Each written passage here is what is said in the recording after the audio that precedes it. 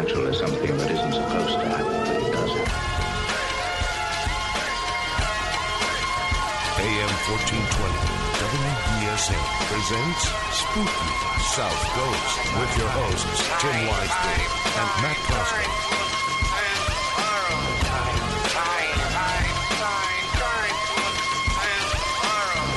Good evening and welcome to Spooky South Coast. Tim Weisberg here, along with the silent assassin Matt Costa and science advisor Matt Moniz. Andrew Lake is also here in the studio. Andy, we do have an open mic over here. If you are interested in joining in the program, we'd love to have you. I just won $4. You won $4 on a Vermont scratch ticket? I'm going to drive all the way to Vermont to get it.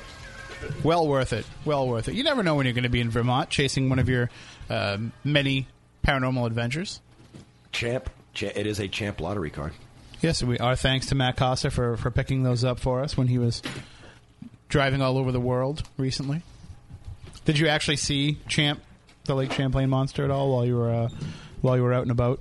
I did not. I actually... Is that why you went there, to try to look for Champ? I wanted to go, but it was like a little farther than where I was that I wanted to go. So it was another hour and a half out of the way. So yeah, I didn't go. But I do want to go because I hear they have a fine museum and everything up there. Well, and if you ever do get up and there. I do want to, I'll scuba dive down there and see what's in the murky waters of Lake Champlain. I'll go with you. Yeah, let's go. Let's do this. If you do go, do you have a spear gun? I have access to one. Yeah. Yes, excellent. If you do go, bring one of those waterproof cages. Yep. With your tape recorder in it. And if you happen to come across Champ, then I expect an interview for the show. All right, will do. I saw the Ocean State Paracon video. That came out great, that you put up on SpookySouthCoast.com. Did it eventually go up on Spook? Yeah, you actually had it set for private. Yes. But I fixed it. Thank you. So, but if you could do something similar with the Lake Champlain monster, oh yeah, definitely, that'd be much appreciated. I'll have to get him on camera though. Right, exactly. I think you'd be game for it. Yeah. Well, we are here to talk about the paranormal, as we are each and every Saturday night. There was some issues going on here at the station a little bit earlier, so we won't have Spooky TV for you, but we will have the WBSM stream going. If you're listening and you want to join in the chat room on Spooky TV at SpookySouthCoast.com, you can do so. Basically, I think what happened was there was a microburst here this morning. I was driving here at about 5 o'clock this morning from my morning show, and it was lightning like I'd never seen before. It was like just constant flashing. Like it didn't stop. And then torrential downpour, and ML Barron from the West Island Weather Station actually called in to the morning show and said that he thought that it could be a microburst, and he was awaiting confirmation from the National Weather Service on that. So I'm just going to assume that he got it because it was bad. And that was just, I was on 195. So I can only imagine how much worse it was, down Sconnecut Neck and down West Island, because the storm itself actually happened offshore, the worst of it. So if that was just what we got here on land, it could have been far worse. So there was some things going on here, so the engineer's on his way down to fix that. Hopefully he doesn't have to have us get off the air to do so, but we're more than happy to do that, because our guest, Geoff Holder, who is going to be joining us, I don't see him online yet. He's supposed to be joining us via Skype, so I'm hoping that he will jump on and join us. That's the problem with trying to get somebody overseas, is that it's like the middle of the night for him, I think. I don't know. You guys are smarter than me, Andy and Matt. You do the math. 5-hour difference. Yeah, between here and France? Yeah. So right now it's like 3 o'clock in the morning for him? Yeah. So, hopefully he didn't fall asleep waiting for us, and he'll be joining us to talk about his new book, Poltergeist over Scotland. And if you've ever read any of Geoff's works before, he has a long list of works that he's done, including the Guide to Mysterious Insert Region of Scotland and England here. Also other books such as Paranormal Perthshire, Paranormal Glasgow, The Little Book of Glasgow, Haunted Dundee, Haunted St. Andrews. And we had him on in the past to talk about his book, The Jacobites and the Supernatural. So And we also talked with him about Scottish body snatching, grave robbers. I mean, if it's strange and unusual and it happens across the pond, Geoff knows all about it, especially in Scotland. So hopefully he'll be able to get in touch with us tonight and we can have that discussion on the air about Poltergeist. But if not, we'll book him back on again for another time because we've had a pretty busy couple of weeks here the last few weeks. Very busy. We had our Legend Trips event at Fort Tabor last week, and that went very well. Our thanks to everybody who came out and bought a ticket and helped support the fort. We actually raised more money for Fort Tabor with this event than we did in the past. And we're going to announce tonight, publicly at least, where our next event is. We've given some hints about it online, but we'll be at the USS Salem in Quincy on August 31st. That's going to be our next Legend Trips event.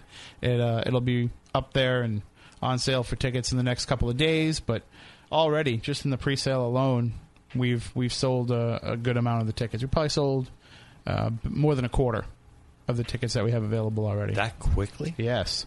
People want to get on the Salem. They're excited to get on there under the Legend Trips format, so should be exciting. I know that, Moniz, you've had a chance to be there before. Oh, I've been on it several times. Andy, how about yourself? Yeah, it's in my book, Ghost Hunting Southern New England. Matter of fact, Matt was with me. Sarah Coombs came along, and we got a tour by one of the docents, and it's an amazing place with some great stories. And what type of phenomena did you hear about going there? Because I've seen the Ghost Hunters episode where they talk about the EVPs that they've captured in the birthing room of women apparently screaming "Get it out" or "Get out," and there's been reports of the older gentleman who was a tour guide who's seen wandering around, and the anchor Foxhole, yeah. So what kind of things did you write about in the book?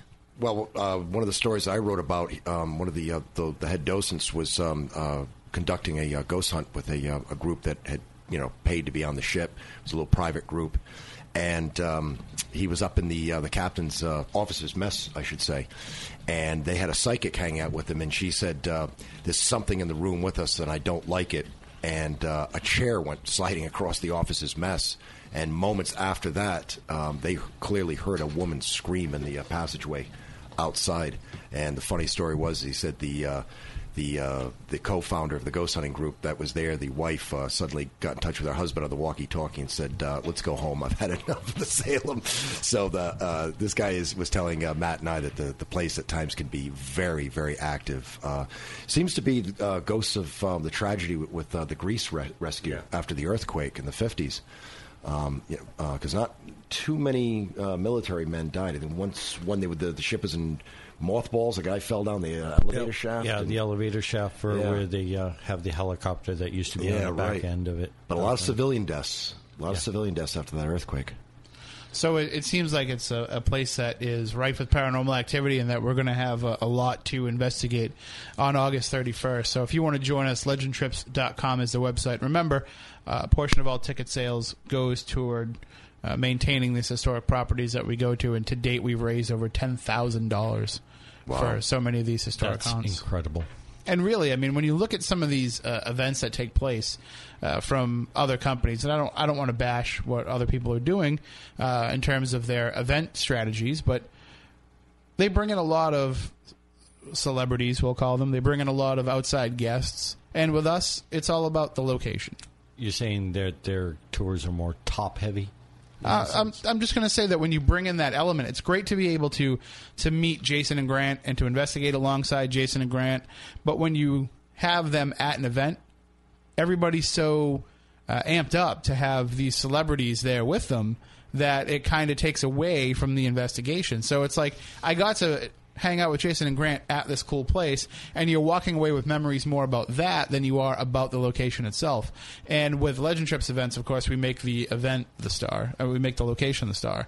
So we're giving you the best opportunity that we can for you to get in there and investigate parts of the location that you might not ever get to. So, well, I have to say, most people have not been disappointed. These places do, provide activity.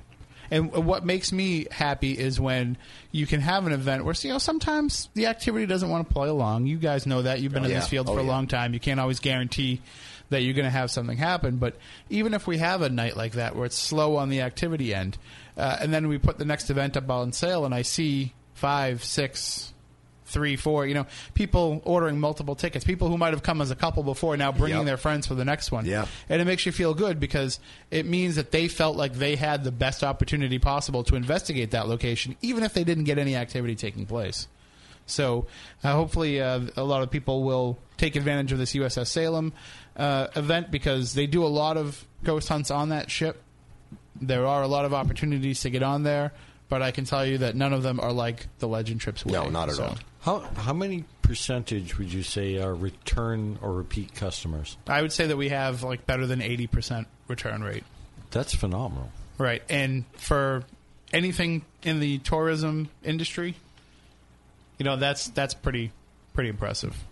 Yeah. Because normally people will go once and they'll spend the money and they'll say, okay, I've had that experience. But with these events, it just seems like people want to keep having those experiences. So I believe our guest, Geoff Holder, is on the line. Let's see if we can bring him up here. We'll do this old-fashioned straight dial way. Hello, Geoff. Testing. Hey, we can hear you loud and clear. How's it going? Tim, can you hear me? It's Geoff Holder here. Yes, can you hear us? Hold on here. Let me do this. Geoff, can you hear me now? I can indeed, Tim. Good evening. How are you doing? Good. We've got you on the air. Thank you for joining us. No problem at all. And we're very always a pleasure to be here. We're very excited to talk to you. Of course, you had to get up in the middle of the night to do so. Thank you for that. That's okay. No problem.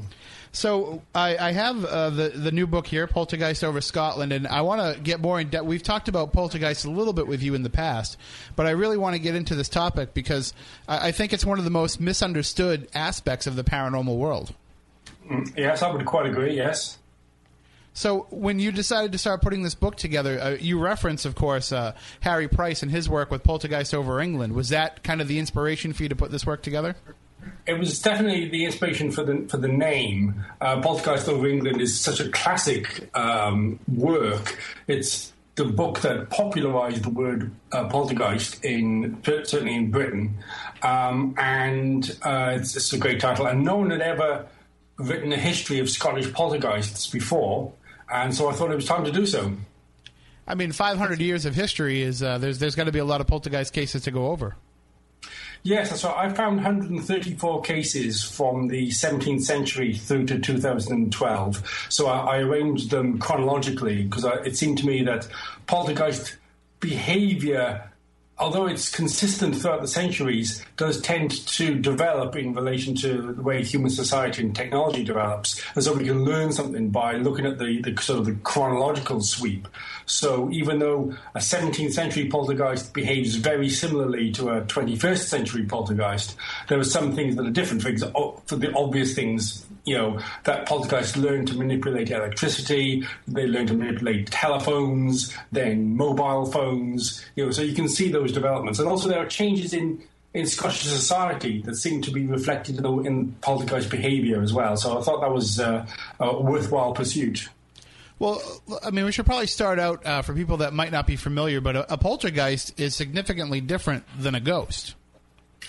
It seems to be. Poltergeist activities tend to be focused on physical phenomena, and whereas ghosts and hauntings tend to have perhaps what you might call visual phenomena, sort of phantoms, as well as things such as temperature changes. With poltergeist, the phenomena is less on things that are visual and more on things on the physical manipulation of the world. So this will include noises, bangs, raps, sometimes voices, sometimes communications.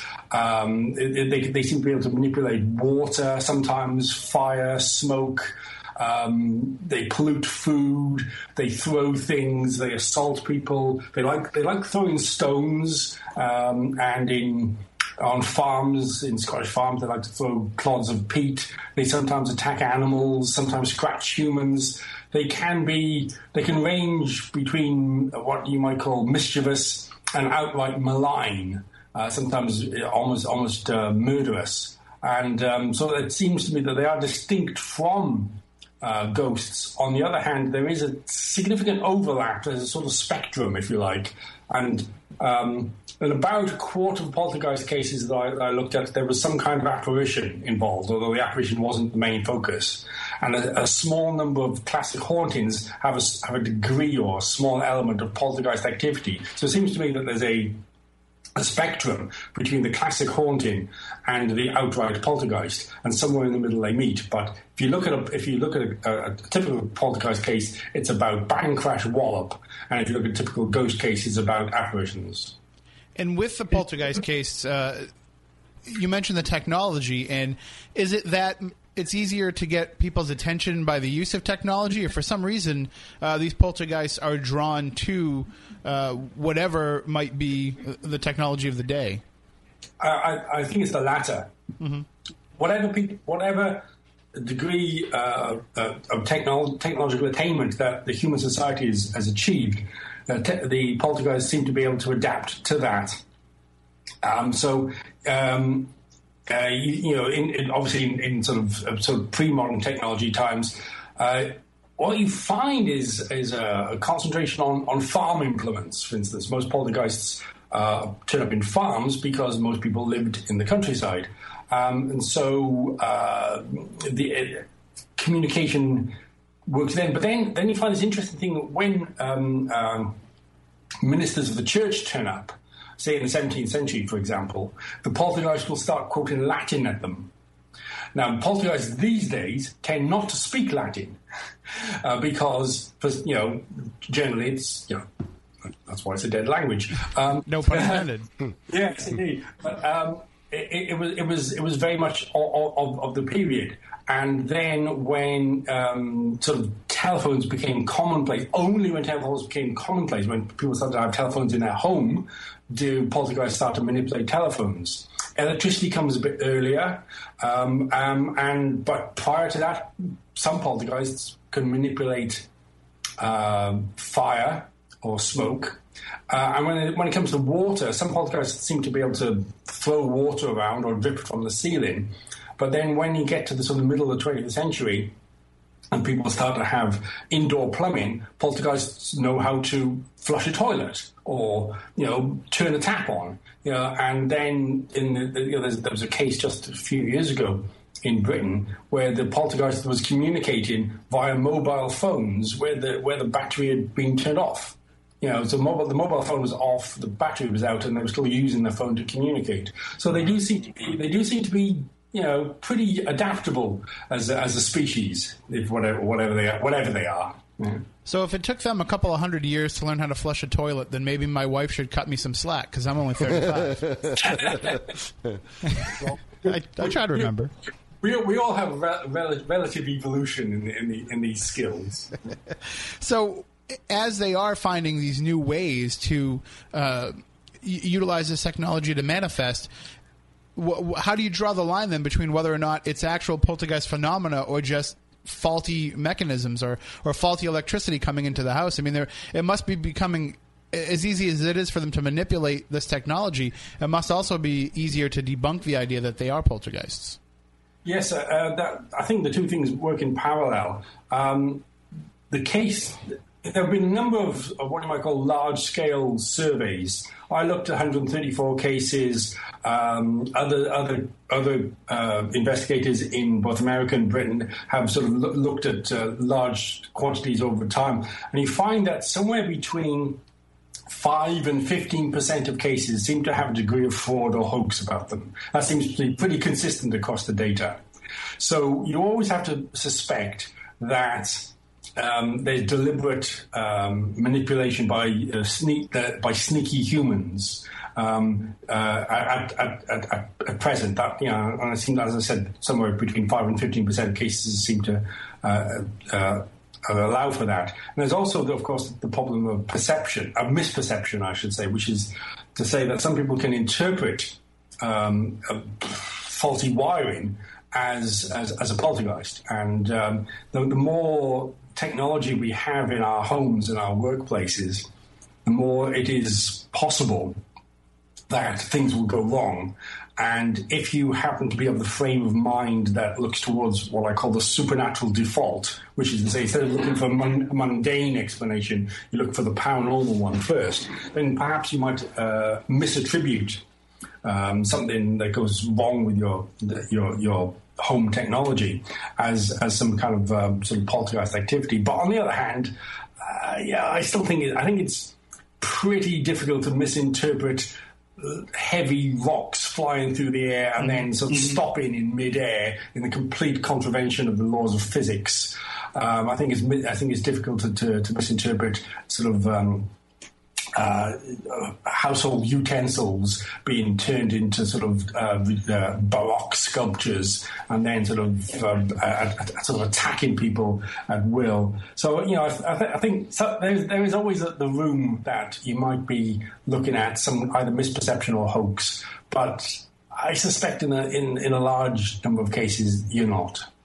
Well, and also when you're looking into the way that they can manipulate the technology, I mean, we've got more, I guess you could say, more energy coming into our houses these days than we did back then because, instead of just having the regular electrical appliances that we might have had 50 years ago, now we've got the cell phones and we've got computers. We've got all these different ways for them to not only manifest but also to draw the energy that they need to do so. If that's what they're doing. I've written 2 books on poltergeists, and I have absolutely no idea what they are or how they operate or what the mechanism is that provides them with the sometimes extraordinary amounts of energy that would be required in the normal physical universe to achieve the effects that they do. Are they drawing their energy from the electricity supply and such like? Well, possibly, but on the other hand, they didn't need it in the 17th century, so I don't know. I remain absolutely ignorant of what it is that drives poltergeists. But it's still one of the most debated aspects of poltergeist activity and phenomena is where it is coming from. I mean, there's debates about whether or not poltergeists are caused by dead people, or whether or not they're a phenomena unto themselves, some sort of entity unto themselves, or if it's not some sort of human influence over what's happening as well. That's right. I wrote another book called What is a Poltergeist? And I looked at 9 different sort of theories, maybe too strong a word, 9 different notions that were put forward by people over the centuries about what is a poltergeist. As you say, probably one of the most common ideas is that there's some kind of discarnate entity. And for that, I suppose you could enumerate demons, ghosts. Also, and if you go back sort of 17th, 18th century, you find that fairies regarded as poltergeist agents. Fairies, and I don't mean Tinkerbell here. I mean sort of the fairies of history who are not cute little winged, charming creatures, but absolutely deadly, malign creatures. Right. When they start dying, nobody claps. Yeah, that's I quite agree. And then quite a lot of cases used to be attributed to witchcraft. That sort of trope has kind of declined a little recently, but you still find examples in the 20th century of, up into the 1970s, in rural areas of people ascribing the poltergeist activity to the form of a human witch, not necessarily of a demon, but of a human witch. There's the idea that it is the power of the human mind, probably unconsciously directed. That's the psychokinesis idea that our inner distress is somehow exteriorized in the poltergeists. There's the idea that poltergeists are thought forms. That's to say that through accident or deliberation, the human mind can somehow create a being or entity perhaps with some form of. I'm getting lots of noise here. Yeah, it looks like something just happened with the settings here. Let me just make an adjustment. Okay. How's that? Any better? That is much better. Thank you. I shall continue as if I was never interrupted. These things are sort of tulpas that the human mind can somehow create, and they have a semi-independent existence. There's the idea that poltergeists are entirely natural, that there's something to do with the forces of nature, electromagnetism, geomagnetism, underground water sources, the earthquakes, earth tremors. All these ideas have been explored as well. My absolute favourite idea, the one I came across in a book written in the middle of the 19th century by two very Victorian British chaps who'd spent some time living in eastern Bulgaria, which at the time was under the control of the Turks. And they spent a lot of time living with the people and learning what they believed in. In their local village, there was a widespread belief in vampires.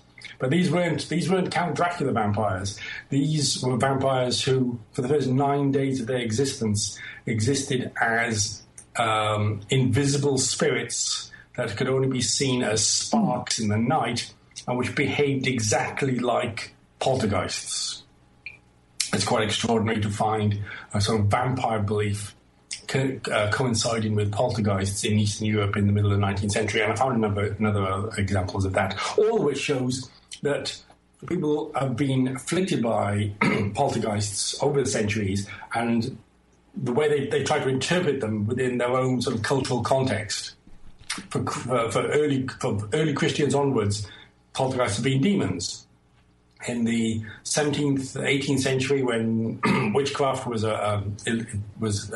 not just illegal in Britain and colonial America, but also a capital crime, many people ascribe poltergeists to witches.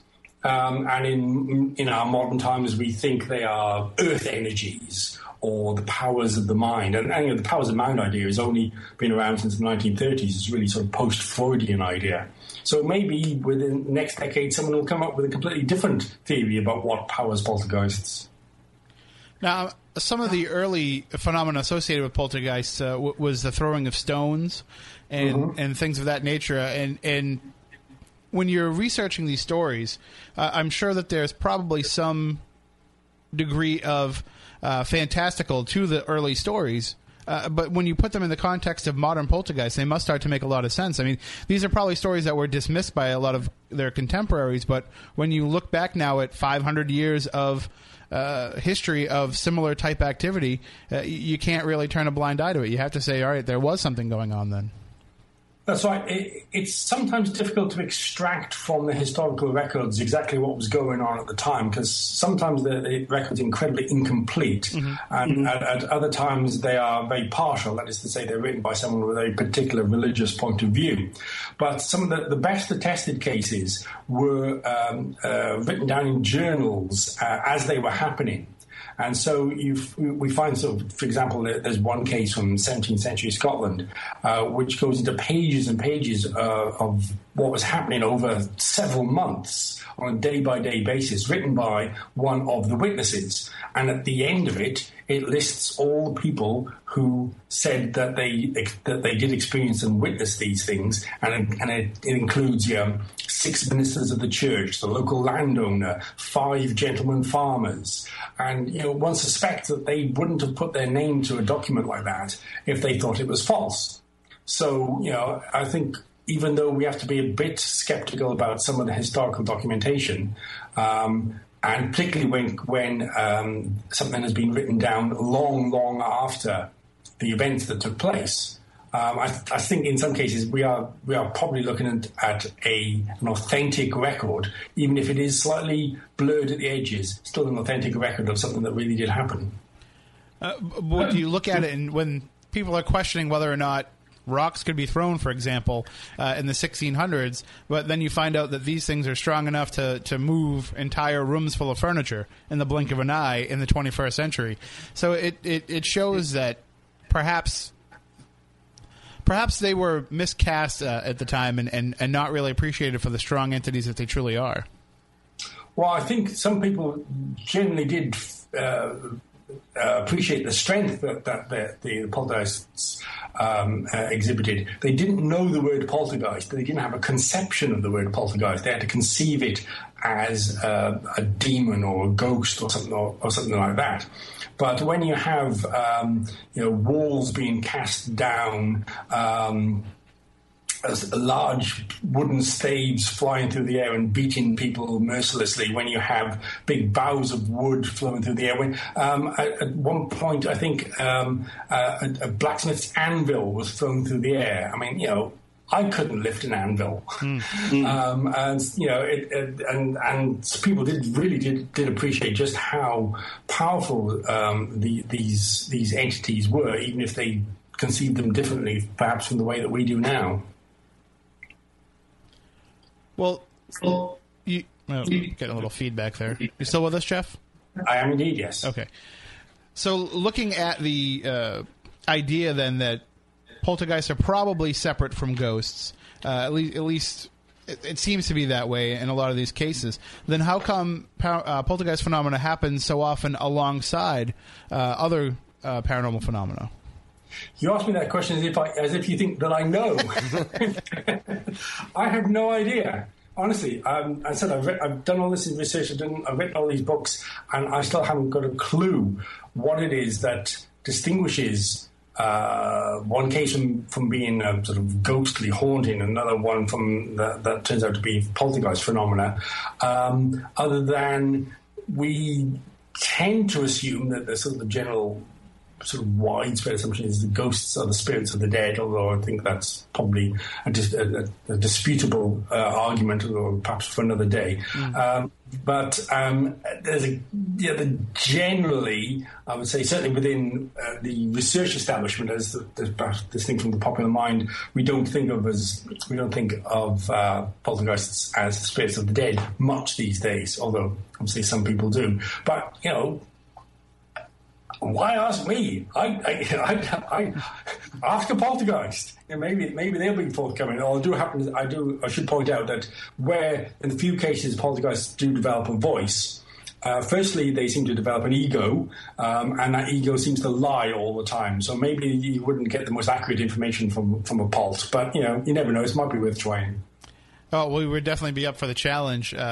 And there has been, at least in the 20th century and beyond, there's been a lot of attempts to tie in poltergeist phenomena with things such as RSPK, and it seems like we want to try to find a quantifiable reason why this takes place, and we want to give it a human cause. And in some cases, though, that does prove to be true. I mean, I've read plenty of cases. In the Tina case, for example, is very famous, where they determined that it was actually her that was causing a lot of this activity. And is it more of a modern phenomena to be able to find a human agent as the cause of the poltergeist phenomena? Yes and no. The Tina case that you mentioned, as you say, is a very famous example of something where the theory fits the facts. The theory, RSPK, recurrent spontaneous psychokinesis, put forward as a possible explanation for the phenomena, and it fits with this disturbed individual at the heart of it. The classic of this is from 1960, once again the case in Scotland, in Sochi in Scotland, where we have a very, very unhappy 11-year-old girl who's been removed from her family home. She's staying with relatives she's never met. She's in a different country. She's having to share a bed with her cousin. And worst of all, she's left her pet dog behind, who she really misses. And the poltergeist phenomena erupts in her home and in her school. It's witnessed by doctors. It's witnessed by her teacher. It's witnessed by also a large number of adults. And then it declines once her dog turns up and she gets a friend in school and she becomes happier. The witnesses were interviewed very quickly after the events, and some of the poltergeist knock-ins were recorded on tape. So they're still amenable to analysis. That's a classic example of RSPK. That fits. The theory fits the phenomena. That you don't need to call upon any kind of discarnate entity to explain that. And Then again, once again, you find a case in the 17th century in Scotland where this was in a rural farmhouse. The father in the family suspected that one of his children might have been the sort of focus of what was going on. So he sent each one of his children away to stay with friends or relatives and noticed if anything happened. And when I think the eldest son, I think, was 18 or 19, when he left, the phenomena ceased. And when he came back, it returned. So they were sort of thinking along the same lines sometimes as well. But that being said, trying to find a one-size-fits-all theory to accommodate all poltergeist activity seems to me to be a dead end. I don't think the ecology of poltergeists is that straightforward. Some of it does seem to fit exactly with RSPK, with the human mind exteriorizing itself. But in other examples, we can't find any focus at all. I think some of it is that, and some of it is not. Poltergeists are their entire ecosystem, and we're looking at different parts of it, and we're sort of just trying to glimpse our way through the murk. It seems to me like it's almost too clean and too reassuring of a reason. Yes, that's right, and it's also that sometimes. What happened? One of the great poltergeist researchers, William Roll, the late William Roll, who is, if you haven't read his books, go out and read them. They're fantastic. He sort of analysed a lot of cases, and in the 70s he came up with this idea that the typical poltergeist focus was a female below the age of 23. With some kind of emotional or physical distress, and that analysis was useful, but that's now for some people being regarded as default. So when some poltergeist investigators turn up, they immediately look for the unhappy young female. Where that's the wrong way. That's the cart before the horse. What you need to do is look at the phenomena and see what's happening, as things from say, well, let's look for the unhappy little girl or the unhappy teenager.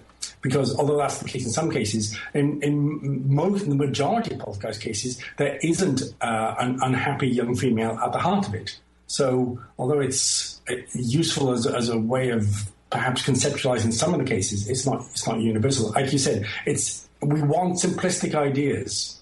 We want to be able to explain the way a poltergeist, because they're so challenging to the way we think about the world. They shift the paradigm of how we think the world is organized, how the universe runs, that we want some kind of straightforward explanation. Oh, it's an unhappy female teenager. That's not an explanation. That's maybe an observation. That's about as far as that can go. Well, and I know that I've investigated a few cases over the years, or at least been on the periphery of a few cases where it seems like that could be the case. But like you said, it's probably a matter of the case fitting the theory more than the theory being correct. Yes, that's right. If you go into a paranormal investigation and you've got these preset ideas of what you're going to find, then lo and behold, you will find them. But what you may not find is the truth. If indeed the truth is actually amenable to investigation in a poltergeist research, because they're sneaky creatures, Bolts. They are, but it also seems too like the phenomena can happen so quickly and so suddenly and with such strength that when people do bring it to the forefront and do call attention to it, sometimes by the time they start getting the attention to it, it's kind of gone away already. And that's probably where a lot of these fakeries come from, because something legitimate may have started off, but then there comes that pressure to continue the performance even after the poltergeists have gone away. Yeah, you've put your finger on it exactly there. The notion of performance, I think, is something very, very important. I think you can regard it like a very florid poltergeist case can be a kind of sort of theatrical terrorism, and it can be alarming for those at the start of it. But as you say, it takes a while before in inverted commas, the important people turn up before the doctors and the journalists and the psychical investigators and the scientists, before they turn up. And maybe by the time they do turn up, it's gone away. Now, for the person at the centre of it, maybe this is they're now at the source of attention. Maybe welcome, maybe unwelcome, but they may feel pressured to continue the performance, to actually fake the phenomena, and that's often done in a very gauche or clumsy manner, and it is often easily exposed, at which point people point the finger and say, aha, the whole thing is fraudulent. But it's something that I've really noticed, that you have high-level complex phenomena at the start, which are inexplicable, and by the time the researchers turn up, it's descended into farce, into outright fakery, because the polter simply stopped. That's what they do. They for no reason that we can discern, they just stop. And then, people at the centre of it may feel pressured, as you say, to perform for the circus that's arrived in town. Maybe not only just for the attention aspect of it, but also because they don't want people to think that they were crazy, and that they want them to realize that this phenomenon did take place, and just for their own reputation and for their own sanity, they want people to believe. Yes, I think that's part of it. Human beings have very complex motives, and if your life has been disrupted in this way, perhaps you might fear going through life sort of with an unfortunate reputation as being a bit nutty, and maybe that's one of the sort of motives to sort of continue what I think we rightly call the performance. So when you are researching these cases and putting them together, and not just for the new book Poltergeist over Scotland, but when you're putting together the original book, What is a Poltergeist, you're probably hearing a lot of stories that you have to determine that at some point might have gone into the farcical, and try to find the true heart, what we would call the heart of the haunting, kind of the heart of the poltergeist matter. Yes, that's right, and I think that the heart is the original phenomena. That's what you need to look at first. The things that happen first before people turn up, and people turn up often have their own agendas. If you look at the number of cases around about the high point of spiritualism, so let's look at sort of the later 1860s, 1870s, and then again in the 1920s after the First World War. These are the high points of spiritualism, and spiritualists have a particular worldview, which is that we survive into the afterlife, and the dead are eager to communicate with the living. And spiritualists tended to interpret poltergeist cases as being communications from the dead. So if the spiritualists were first on the scene, they would shape the phenomena along those lines. And so everything that followed thereafter would be spiritualist shaped. Whereas if you have someone who's first on the scene who's deeply skeptical and is convinced that the whole thing is fraudulent, this would typically be someone like a medical doctor, perhaps a psychologist, although, the historical terms now, I think medical doctors, or perhaps an officer of the law. They would often bully the young person at the heart of the case into admitting that they'd faked it. And so it's the later stuff is usually less valuable, although it's much more publicized than the much earlier phenomena. That's what you need to look at when you're trying to discern whether there's any verite to the phenomena being reported. All right, we have about a minute before we have to take a news break, but coming up in the next hour, Geoff, I want to talk with you more about these cases particular to Scotland that you researched for the new book, Poltergeist over Scotland, but just let everybody know where they can get your books. Yep, the books are available via that nice Mr. Amazon, and then all online places. What is a Poltergeist is an e-book only, and it's available on Kindle and Kobo and any sort of online retailer for e-books. And What is a Poltergeist can also be obtained via my website, which is geoffholder.com, or you can get it via any online retailer, Amazon.com or anywhere else in the world as well. Excellent. And your website is linked up on the front page of SpookySouthCoast.com as well, so people can go there if they want to find out more about Geoff and about his works. As I said, we are coming up on a news break. When we come back on the other side, we'll talk more about Poltergeist with Geoff Holder, and we'll talk about the new book, Poltergeist Over Scotland, and some of these cases that he's researched over the years. We'll also have more discussion. We'll take your calls, 508-996-0500, 1-877-996-1420. You can email us spookycrew at SpookySouthCoast.com, and you can also grab us on Twitter at SpookySC. So plenty of ways to get involved in the discussion. We don't have Spooky TV running tonight. The cameras are not up and running. But you can log on to SpookySouthCoast.com and go to the Spooky TV page, and you'll see the chat room is up and running there. Everybody is in there chatting, having a good discussion and a good time talking about Poltergeist. And we can also take questions from there as well, because Matt Costa, without all the cameras to worry about, can kind of just read off any questions that pop up there. You're like the Stephanie Burke of tonight's show. I am. You are. You're nowhere near as pretty. Yeah. But you are the laptop maven tonight. So keep an eye on that. So we will take all your calls as well. And anything to do with Poltergeist, give us a call. 508-996-0500, 877-996-1420. Quick reminder for everybody, too, that if you want to get involved in that next Legend Trips event, just go to legendtrips.com and sign up for the mailing list, because it will be announced to the public coming up in the next couple of days. And we're already about a quarter of the way sold out, so you don't want to miss your opportunity to join us on the USS Salem on August 31st. We'll be right back with more here on Spooky South Coast. Matt Costa. Welcome back to Spooky South Coast. Tim Weisberg here, along with the silent assassin Matt Costa, science advisor Matt Moniz, and Andrew Lake is sitting in with us as well from Greenville Paranormal Research and from 30-odd Minutes as well. Andy, how's things been going?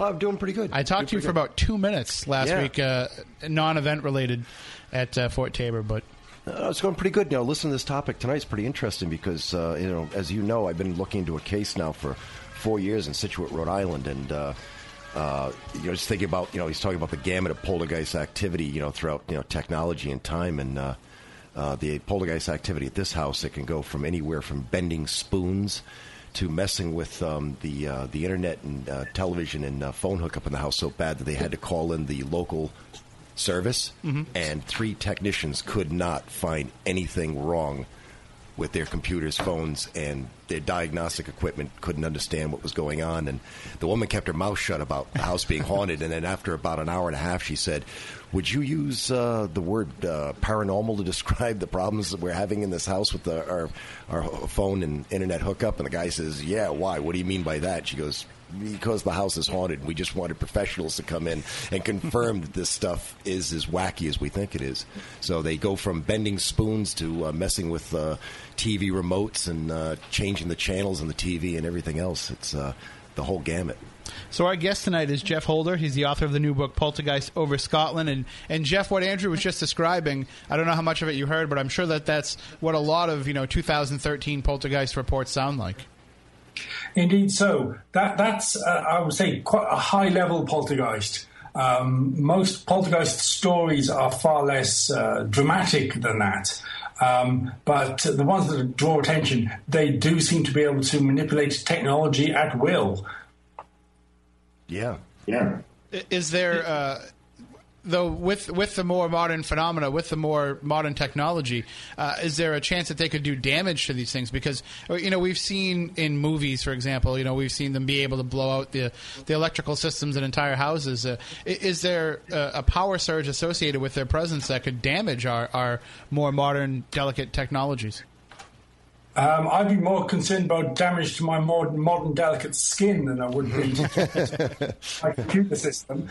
There's a famous case from Rosenheim in Germany, for memory serves, 1967, where the centerpiece was a legal office, and the focus was the teenage clerk, and the legal office was having problems with its telephone and electrical system. The telephone bill was rocketing. It was like they were calling the moon or something.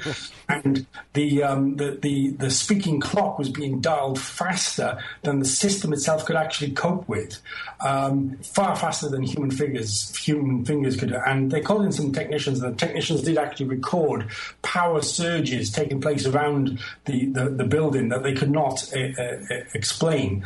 And whilst these surges were happening, they noticed things like, the lights would rock, the lights would come on and off around the young woman at the centre of it. She was very unhappy with the situation with her fiancé. That was the core of it. So we do have a few cases where the poltergeist activity has sort of shown up on meters in an inexplicable way. And what you were describing there sounds to be the absolute classic of its case. That being said, some modern polts don't seem to be concerned with technology at all. They just like throwing things around and, making nuisances of themselves in a classic manner. They're just capricious polts. You can't say a polt will do this because a polt will do exactly the opposite. Right, it's almost like they do it to mock you, and they do it to give you what you're not expecting. Yeah, in some cases the poll does seem to be reactive. It seems to be like a sort of, I don't know. I think there's something of a kind of. Not childlike, that's not the word, but something, an underdeveloped intelligence, I think, is perhaps at play, which takes gleeful pleasure in just being wrong, just being naughty. So no matter what people suspect is going to happen, it doesn't do it. Or it'll do it and then it'll do something completely different the next time. You can't expect consistency from polts. You can't expect logic. You can't seem to find any kind of meaningful communication. Maybe polts create chaos just because they can. Who knows? Right. Maybe that's what they feed off of. Maybe it's not so much the chaos that they're causing, but maybe it's our reaction to it.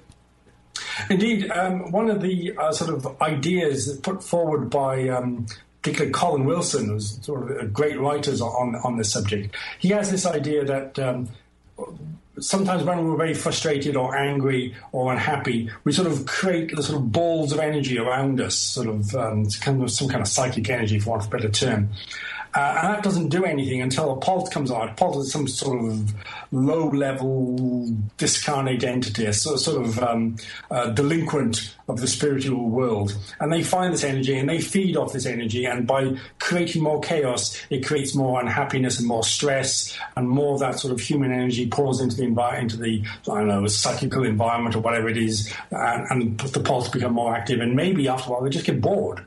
And that's why they stop. Once again, we have absolutely no idea what it is that they are and why they do it. So, this is all idle speculation in a way, but it certainly is the case that polls are just not consistent in any way at all. But really, what else do we have but conjecture, because they are some of the most head-scratching phenomena that takes place in terms of the paranormal. We can almost depend on some sort of repeatability or at least an intelligent influence over straight up ghostly phenomena. And with UFO phenomena, we can often find a lot of physical evidence that's left behind. But with poltergeist, it's like the microburst storm that we had here earlier today. It comes, it's powerful, it happens, it goes away, and it leaves very little trace except for the destruction. Yeah, I think you've summed it up perfectly. If you are unfortunate to be at the end of a poltergeist infestation, I do think it is unfortunate. I think it is truly. I think it's like experiencing a crime. I think it's being like the victim of a serious crime. Then as you say, it comes, it goes, and it leaves a trail of destruction in its wake. And people then scratch their heads and try and work out what the heck it was. And as yet, despite hundreds and hundreds of years of people writing and thinking and trying to analyse poltergeists, we still haven't got a clue what they are. Well, so the new book is called Poltergeist Over Scotland, and you have chronicled stories dating all the way back to the 1600s. What's the earliest story that you came across? The earliest story dates from approximately 1635. And this was a time when Scotland was in one of its periodic let's kill everybody who doesn't believe exactly the same way that we believe sort of periods. It was a sort of period of religious and political civil war. And it occurred in Edinburgh, and it occurred in the house of a Protestant clergyman. And the Poles seemed to take exception to their prayers. They seemed to be very active during their prayers. They seemed to be very active during the Sabbath. It polluted food. It opened all the locked chests and drawers in the house and brought all the clothes out and strewed them around the house. It banged. It crashed. It didn't develop a voice, but it just seemed to just do the sort of classic knocking, banging, let's create sort of chaos kind of thing. I've got a quote from here.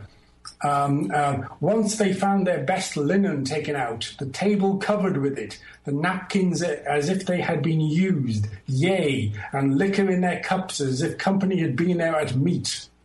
The rumbling was extraordinary. The good man commonly called his family to prayer when it was most troublesome, and immediately it was converted into a gentle knocking, like the modest knock of a finger. But then there was excessive knocking, as if a beam had been heaved by the strength of many against the floor. And in one case, a serving woman who was disturbed by it at night got so fed up with it, she threw half a cannonball at it, and the cannonball disappeared. And I estimated that at about 5 pounds of metal and stone just disappearing, which is just absolutely amazing. And I think what's good about this case is that we have a lot of witnesses. At least 6 witnesses are mentioned as sort of experiencing this. So it seems like it has that typical kind of messing with people reputation even back then. Oh, yes, that's right. Scotland comes very late to the poltergeist world. We find cases from continental Europe, for example, from as early as the 2nd century AD, wow. When poltergeists were then interpreted as demons, and they tended to assault holy men, holy Christian men. So those are sort of some of the earliest that we have. So the problem with Scotland is that the written records before the 1600s are quite sparse. And for a poltergeist case in history, what you need is someone to write it down. And in a country where there was very low literacy, there would have obviously probably been poltergeist cases, but no one was writing them down. This is the first, and this case I only found out because only one particular set of letters from one individual to another survived. That's the only reason we know about this case. And so, although there are many others, this is the absolute earliest that I could find. But this is This isn't a poltergeist in development. This is the classic poltergeist case there already in 1635. And you mentioned kind of the socioeconomic status of Scotland at the time, and it seems like as Scotland's had a pretty tumultuous history over the years, and it seems like as it went through these different periods of change, did the poltergeist activity ramp up, and were there more instances of cases taking place? No, I can't find any comparison between the rate of poltergeist activity and social effects. Those two things seem to be independent. That being said, of course, in history, once again, you need someone to write it down. And the number of cases increases as you move, especially into the 19th century, simply because you have a larger literacy. Much wider literacy. And secondly, in the middle of the 19th century, you find organisations such as the Ghost Club and the Folklore Society and the Society for Psychical Research. They're being founded, and people are now taking an interest in the supernatural, whereas before it would be the quirk of the only person in the village who could read and write, who would be willing to record these for us. So there's no ratio between social disturbance and poltergeist activity that I can find. It's simply that the more literate people you have in the country, the more people are interested in this, that's when you get more cases. So, for example, in the the 17th century, I think there were 9 cases recorded, and in the first half of, we've had more cases in the last 13 years of the 21st century than we had of the whole of the 17th century. So that's simply because there are more people reporting these things. So I think poltergeists seem to be independent of social chaos. Although they do respond to social chaos, he said, contradicting himself. Particularly in the 17th century, poltergeists are interested in the religious and political rumblings of the time. They seem to be acting or responding or playing their part. So if there's a religious dispute, they'll take a role within that.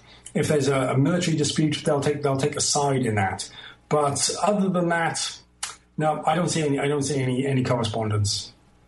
Well, it is fascinating that you mentioned that they do want to kind of play their part, because it makes me think that there really is an intelligence behind whatever these creatures are, and that they know exactly what they're doing. Well, that's just what I'm sensing from them. I sense a crude intelligence at play in some of the cases, and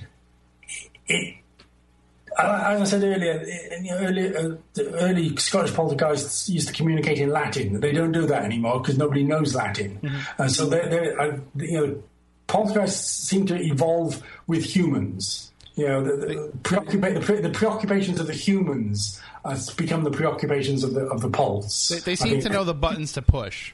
Yes, indeed. So in some cases, physically the buttons to push, but no poltergeist in modern times engages in endless discussion about religious issues and quoting scripture. They don't do that anymore. Whereas 300 years ago, that's what they used to do, because our preoccupations have changed. So I think they kind of evolve in parallel to us, I think. Well, there was a case. Mike? No, you're on. All right. There was a case in United States here in the 19th century. I believe it was called the Bell Witch. I was just reading about it today, believe it or not. Yeah. So, and it was quite regularly quoting scripture and song and various other things, doing apportations and moving things about. And that's a well-documented case. Even Andrew Jackson was family. Friends of the family, he stayed in the house, and he was terrified by what he witnessed in the house.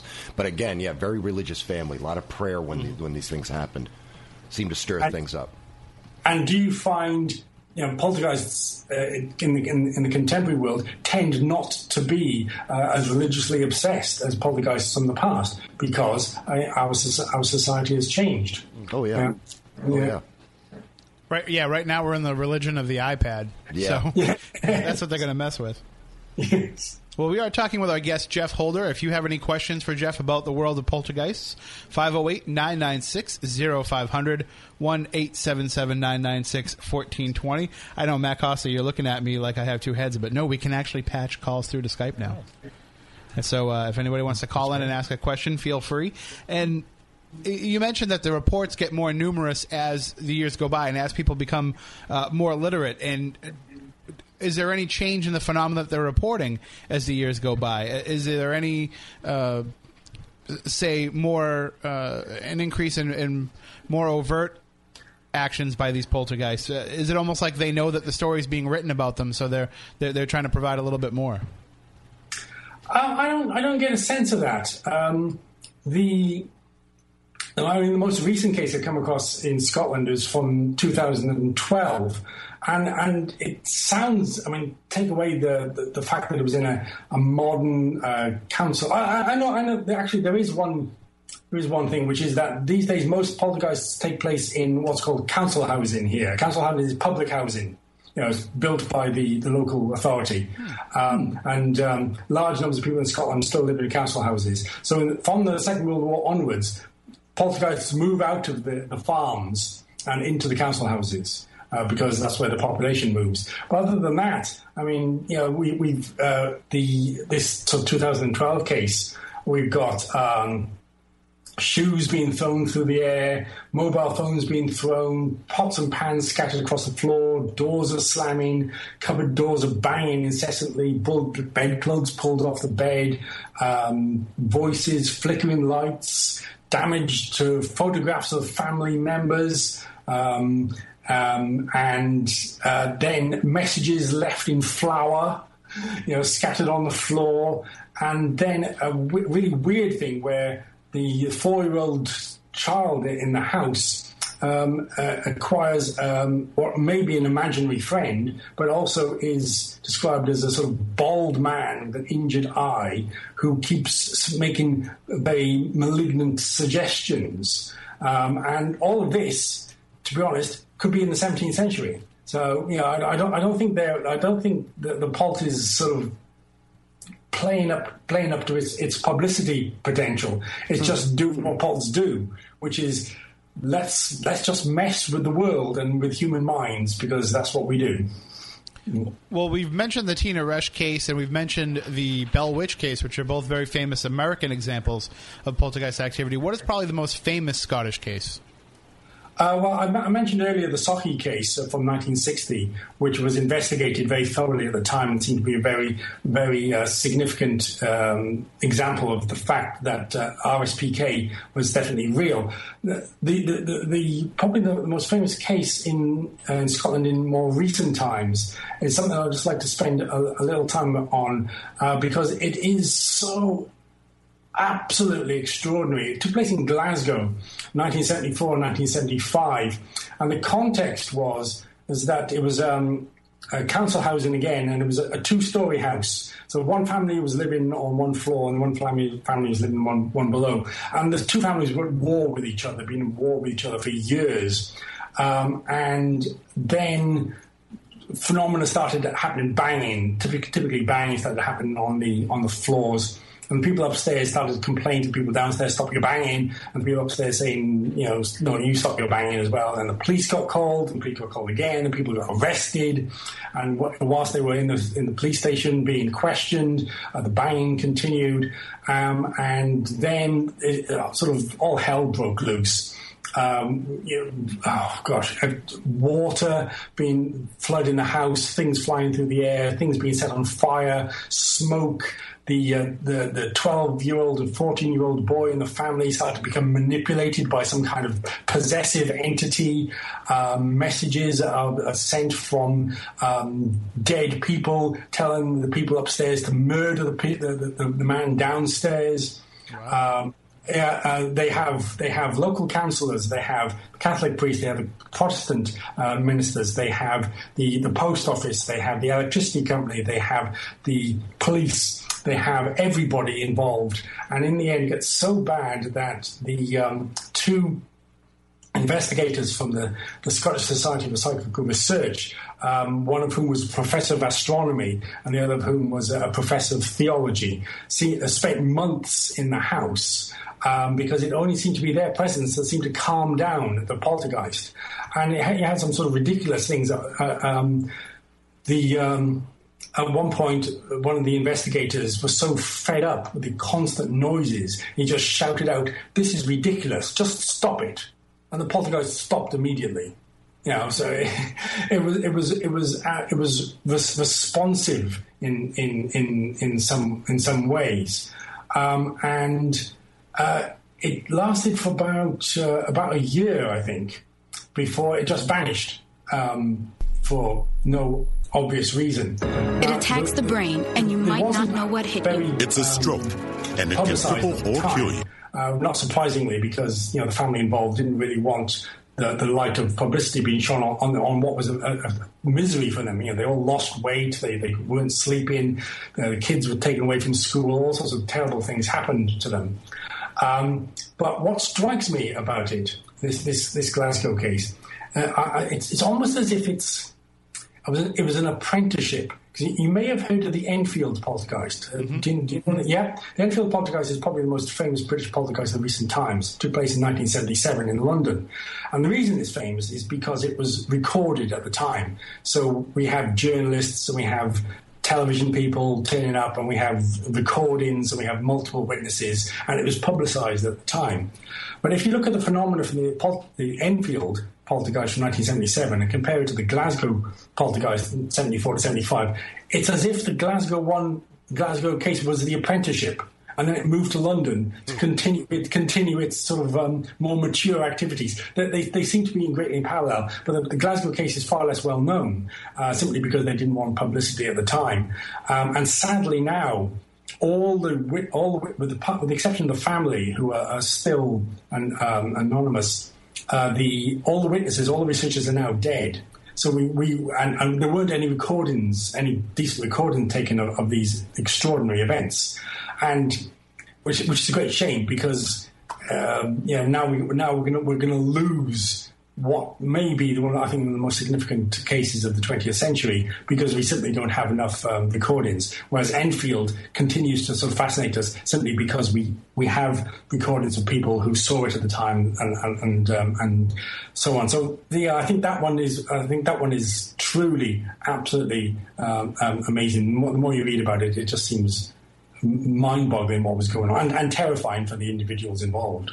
Yeah, and of course, with the Enfield case, we have that picture of a girl jumping off of her bed. And I've always been very skeptical of the photographic proof from that case. But yes, but we do have audio recordings of some things happening in the Enfield house, and many of the people involved were interviewed at the time, whereas with the Glasgow case, we sadly don't have any recordings at all. The Glasgow case was also matter through matter. Things would fly through walls. They would. This was seen by people, and that's impossible. It's physically impossible. But that's what people were saying. The boys developed incredible physical strength. One of them, who was 11 years old, a very slight child, he overcame his uncle, who was 6'2", 16 stone, former Dutch resistance fighter. It was the furniture got moved, fire, smoke, dolls would spin around like they were cartoon characters. Figures appeared. Made out of polystyrene wig heads, and it just seemed to sort of just go on and on and on, and then it stopped. Which is what cults do. They just stop. And when you talked about young boys having extraordinary feats of strength like that, is that something that comes from within them through the poltergeist, or is that like the poltergeist kind of just moves the adult back? I mean, is it something that the boys reported feeling any differently when it took place? No, they said that it wasn't them that was doing it. Okay, that they were being made to do it. But once again, you're asking me as if I know about the motivations and mechanisms of poltergeists. Yeah, that is out with my abilities and knowledge, I'm afraid. Well, if anybody has any questions for our guest, Geoff Holder, 508-996-0500, 1-877-996-1420. We do have a question from the chat room on Spooky TV at SpookySouthCoast.com. Destin Nathan Truth wants to know, what is the difference between poltergeist and demons? And I think he means in terms of the level of activity, perhaps. Well, once again, your correspondent is asking me a question as if I know about this, because this is all putative. The word demon is an interpretive word. It's a word that people place on the phenomena because it fits within their worldview. I mean, most cultures do have demons within their belief system, at least at some point in their development. Christian demons are evil. They do evil things. Poltergeists sometimes do evil things, but sometimes they're just annoying nuisances. I mean, the cases that we've been talking about today are the most florid cases, the most extreme cases. Most poltergeist cases are relatively mild. A few things get knocked over, there are a few noises, it lasts for a day or two, and then that's it. But obviously they're less dramatic, they're less interesting, so we don't talk about those things. Some people think poltergeists are demons. if we look at the indication that a demon is a discarnate, non-human entity, and then there's seems to be some plausibility that maybe some cults are discarnate, non-human entities. Does that mean they're demons in the sort of traditional religious sense? You know what? I have no idea. But for some people, demons, the demonic appellation fits. And I'll give you a very good example. This is actually an example from France in the 19th century, where a very respected, very highly intellectual local village priest was persecuted by a poltergeist for something like 25 years. It was like his personal poltergeist, and he regarded it as a demon. It was him against the demon, and it was like his personal demon. But he was a deeply Catholic man in a deeply Catholic tradition. The way of interpreting the poltergeist, the only interpretation that he could have was a demon. He couldn't think of it as RSPK or anything like that. It had to be a demon. So for him and everyone else who's followed his ideas, the pult is a demon. The demon acts as a pult. It's almost like a circular argument. If you don't have sort of those religious views, the idea that cults are demons might seem ridiculous. Does the Lord of Hell get his rocks off by knocking over coffee cups and shouting boo at people out of dark corners? Possibly not. Once again, I have absolutely no idea. What's the difference between cults and demons? Your guess is as good as mine. Well, but there does seem to be a lot of corollary between some of the poltergeist activity and what might happen in the early stages of a demonic case, where perhaps it could be just, the beginning stages of that stage where they just want to get your attention and they want to see how far they can push it. And maybe with these poltergeist cases, they realize they can't go any further. They can't get it into the stages of obsession and oppression and eventually possession, so they move on to another subject. There is some corollary between them, but also at the same time, like you said, we really can't be sure. Absolutely. You can't be sure with anything with poltergeists. Well, I guess that's good for you, because that means you'll be able to keep writing different books about them as we struggle to solve the question. The pleasures to come, definitely. No, Polts, they challenged, as I've said before, they challenged the paradigm, the way we think about the world. That's why they're endlessly fascinating. At one level, we are drawn to them because they are so extreme. But on the other hand, that's a sort of conceptual level. If they do things which we regard by the laws of physics as being impossible, and then people consistently witness the same things again and again, it gives us perhaps a hint that maybe there is something in the physical universe that we could investigate further to sort of learn more about the universe. And that might sort of shift the paradigm about the way we think, the way the universe is organized. And that, I think, is the greatest fascination, the greatest potential. If a whole bunch of really high-powered, open-minded scientists sort of started investigating pulse, maybe we would learn a bit more about the physical universe. Well, that's something we can certainly discuss after we take a break.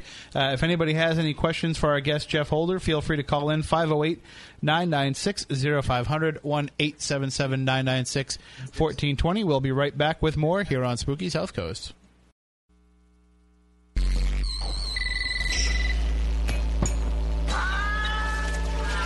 Hello. Hey, man. You up? No. Wake up. I need to talk to you. I think your house is haunted. Hey, come on. It's 2:30 in the morning. I can't sleep in here, man. I'm scared. And by the way, our guest tonight, Geoff Holder, could hear everything you were saying about him during the commercial break. Right, Geoff? Absolutely, and I'll be taking notes and informing my lawyers later. It's so awesome, though, when we can connect with people so far away, such as yourself, Geoff. And thank you again for staying up late or getting up early, however you swung it to join us here on the program live. No problem. My pleasure, as always. And if anybody has any questions about poltergeists, the phone lines are open, 508-996-0500, 1-877-996-1420. And I think a lot of people's opinions about poltergeist activity are, of course, affected by Hollywood. and we see a film like, for example, Poltergeist, and people start to think that is the commonplace phenomena for a lot of these cases, but that's not necessarily the way that it goes. It's not always boogeymen and clowns that are choking kids under the bed and killer trees, but it is still pretty strong. Actually, I would contradict you. I think every case that I've in the world is probably in a house built on an Indian burial ground. That's obviously the explanation. Well, where we are in New England, that actually is not out of the realms of possibility. For you guys, maybe. But it makes me wish that I had a little drop here I could play on the computer of Craig T. Nelson. You moved the headstones, but you left the bodies, didn't you? But one case that is particularly fascinating is this Egyptian case, Geoff. Yeah, this is one of my favourite cases from Scotland because it's got everything. It's got rich, posh people. It's got Poltergeists, and it's got ancient Egypt. I mean, you can't go wrong. It's journalist heaven, isn't it? This is in the mid-1930s, and this was at a time when, following the sort of the discoveries about Tutankhamun and such like, rich people would tour the sites of Egypt as sort of a fashionable thing to do, and we have two people from Edinburgh. Sir Alexander Seton and his wife, and they bribed their way into a recently excavated tomb near the pyramids. And his wife, his name's Zayla, she steals one of the bones from the skeleton that's exposed in the tomb and brings it back to their home in Edinburgh. Grave robbing, charming. But and then about 4 months after they return, poltergeist activity breaks out in the house where they live in the centre of Edinburgh. It's the usual things. Furniture is tipped over. There are noises heard from locked rooms. Glass ornaments shatter. Fires break out. Smoke, water, crashings, bangings. All these things. Destruction to furniture. Sort of the classic thing. And what happens is that Sir Alexander, who's undergoing a very difficult time in his life. He and his wife are almost splitting up. He goes to his gentleman's club, gets a bit squiffy, blurts out the story, and lo and behold, it turns up in the local press the next day. And as such, it then becomes a sort of fascination for the Scottish press for several months. And rather than hide away, Sir Alexander plays to the gallery. He starts giving lectures to the College of Psychic Science and giving interviews to journalists and all that sort of thing.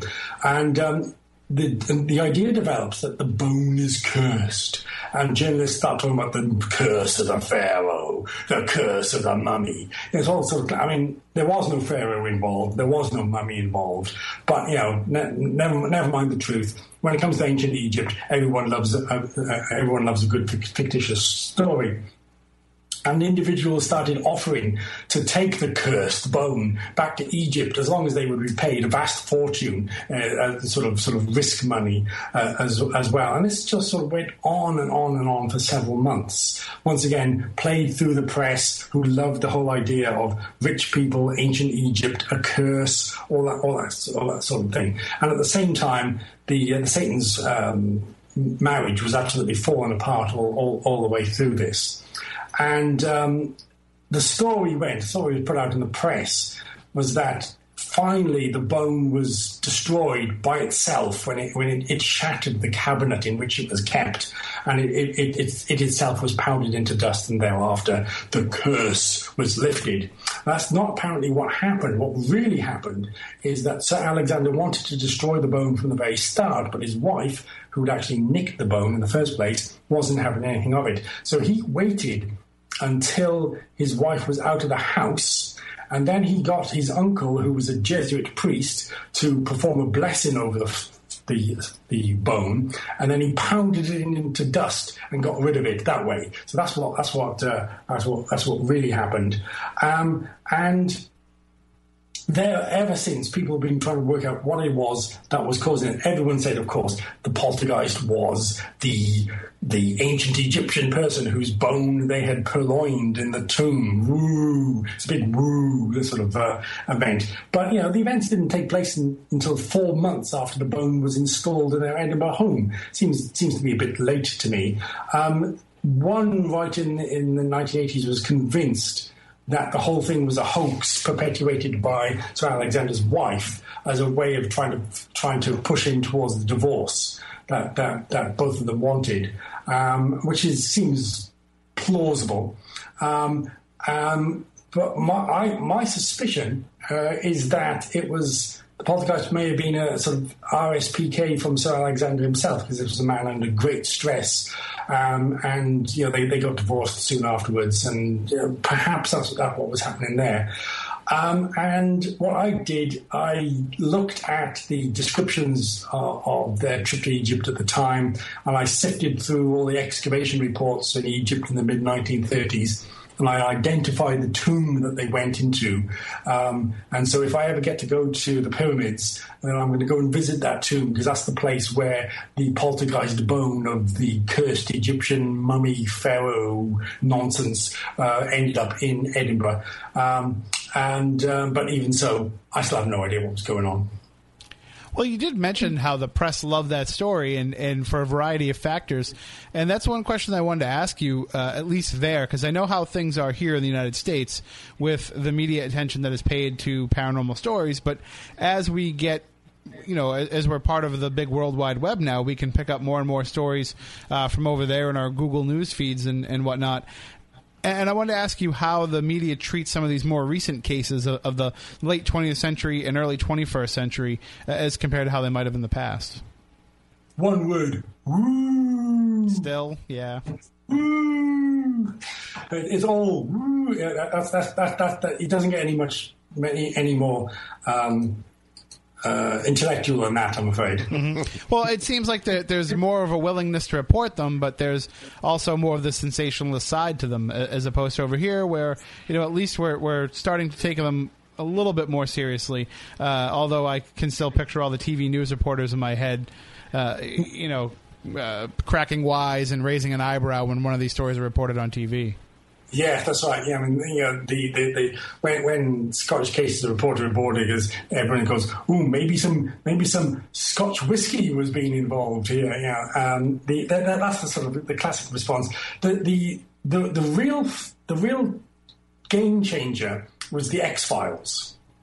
The X-Files had a profound impact on popular media in Britain, in as much as in the sort of 1980s. If you had some kind of ghost or paranormal story, you might get a tiny paragraph with a slight sneer at the end of it. With the vast popularity of the X-Files, journalists and editors throughout the country developed an appetite for telling paranormal stories in their papers. So that's one of the reasons why you suddenly see this huge influx of stories appearing in the press, because there was simply an appetite for it. It didn't mean that they were any better investigated, but it did mean that they got more column inches. That was the big thing. The X-Files factor has kind of slipped away now. I noticed there's less appetite within the press for that, and so we're back to which is the sort of absolute standard response. But we are, too, also in the reality TV era, where at least there's a little bit more interest in covering the people that go out and investigate these cases. They still might get that stink eye when the stories do air, but at least they're getting some sort of ink and some sort of play on television. That's right, but generally I think the place to go for serious investigation, fact about what was really happening as a thing from the woo, is to look at organisations such as the Society for Psychical Research, or their Scottish equivalent, and often they'll report their cases anonymously. They'll turn up and they'll say, "Well, we won't give your real names, and we won't give the real address, and we'll just try to work out what is actually happening." And then they'll write quite a sort of sober report in their journal or on their website. And those are absolutely fascinating resources. That's the place to go to look for if you're going looking for something that's got some value, I think. Because it's been a very careful investigation. They try to eliminate sort of the obvious mundane sort of sources of, physical activity, physical elements from the normal world, hoax, misperception, that sort of thing. And they tend not to sensationalize it. So once again, I would say those are the organizations where you find real value, as the thing from the let's call up our local tabloid journalist and they will do a woo story. So the National Enquirer, not a viable news source. to be treated with a degree of skepticism, perhaps. Although we could say the same about the Sun, but we just give the Sun a little bit more credit, I think. Oh, shit. Well, you may do, sir, but I could not possibly comment. I said a little bit more, and that's only for the Page 6 girls. That's probably my favorite part. All right, well, Geoff, we thank you so much for joining us and discussing more with us about the world of Poltergeists. Again, the new book is called Poltergeist Over Scotland. It's available from Amazon.com and wherever you can find these books. And Jeff's website is jeffholder.com. It's linked up on the main page of SpookySouthCoast.com as well. You've got over 30 books now written, Geoff, so what's in the works right now? Well, coming out for Halloween this year, chaps, I have my first book on zombies. Zombies from history, which is a real hoot. I mean, the zombie apocalypse is coming. You know it, I know it. So, how do you prepare for it? Do you wait for that dull guy from 37 to come through your garden doors to eat your brain, or do you step up and try and take out some of the big guns from history? So the book tells you where to find Henry VIII or William the Conqueror, and how to take them on in a sort of an effective anti-zombie manner. Excellent. Well, we're looking forward to that and having you back on to talk about that. My two co-hosts here are already planning for the zombie apocalypse. They're fully loaded and ready to go, and they're ready to start taking. We're ready for the biters. Yeah. They're ready. In a word, double tap. All right, Geoff. Thank you so much for joining us, and we'll talk to you soon. Much obliged. A pleasure as always. Thank you again. All right, take care. That is Geoff Holder. And again, check out his website, jeffholder.com, linked up on the front page of SpookySouthCoast.com if you want to check out some of his works.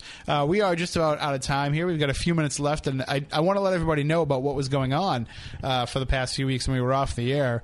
And we, of course, had a Legend Trips event last week, so we were unable to come on to the air and actually have a live program. But I did pre-record an interview with Nick Redfern about his new book, Monster Files, which I will be putting up on the website. I've just been super busy, so I haven't had a chance to edit it and put it all together, but we will get it up on the website and out on podcast for everybody. And the discussion that we had with Nick, that I had with Nick, was just incredible about all these government files that mention cryptids. And like Man Monkey? Yeah, the Man Monkey. That story is in there. Of course, some of the werewolf stories that are in there. Yeah. Research into sea serpents and into the Loch Ness Monster. And I think there may even be some champ stories in there, Matt Costa. So nice. It was a great read. So we will have that up for people to read, to listen to. I'm sorry, coming up in the next few days.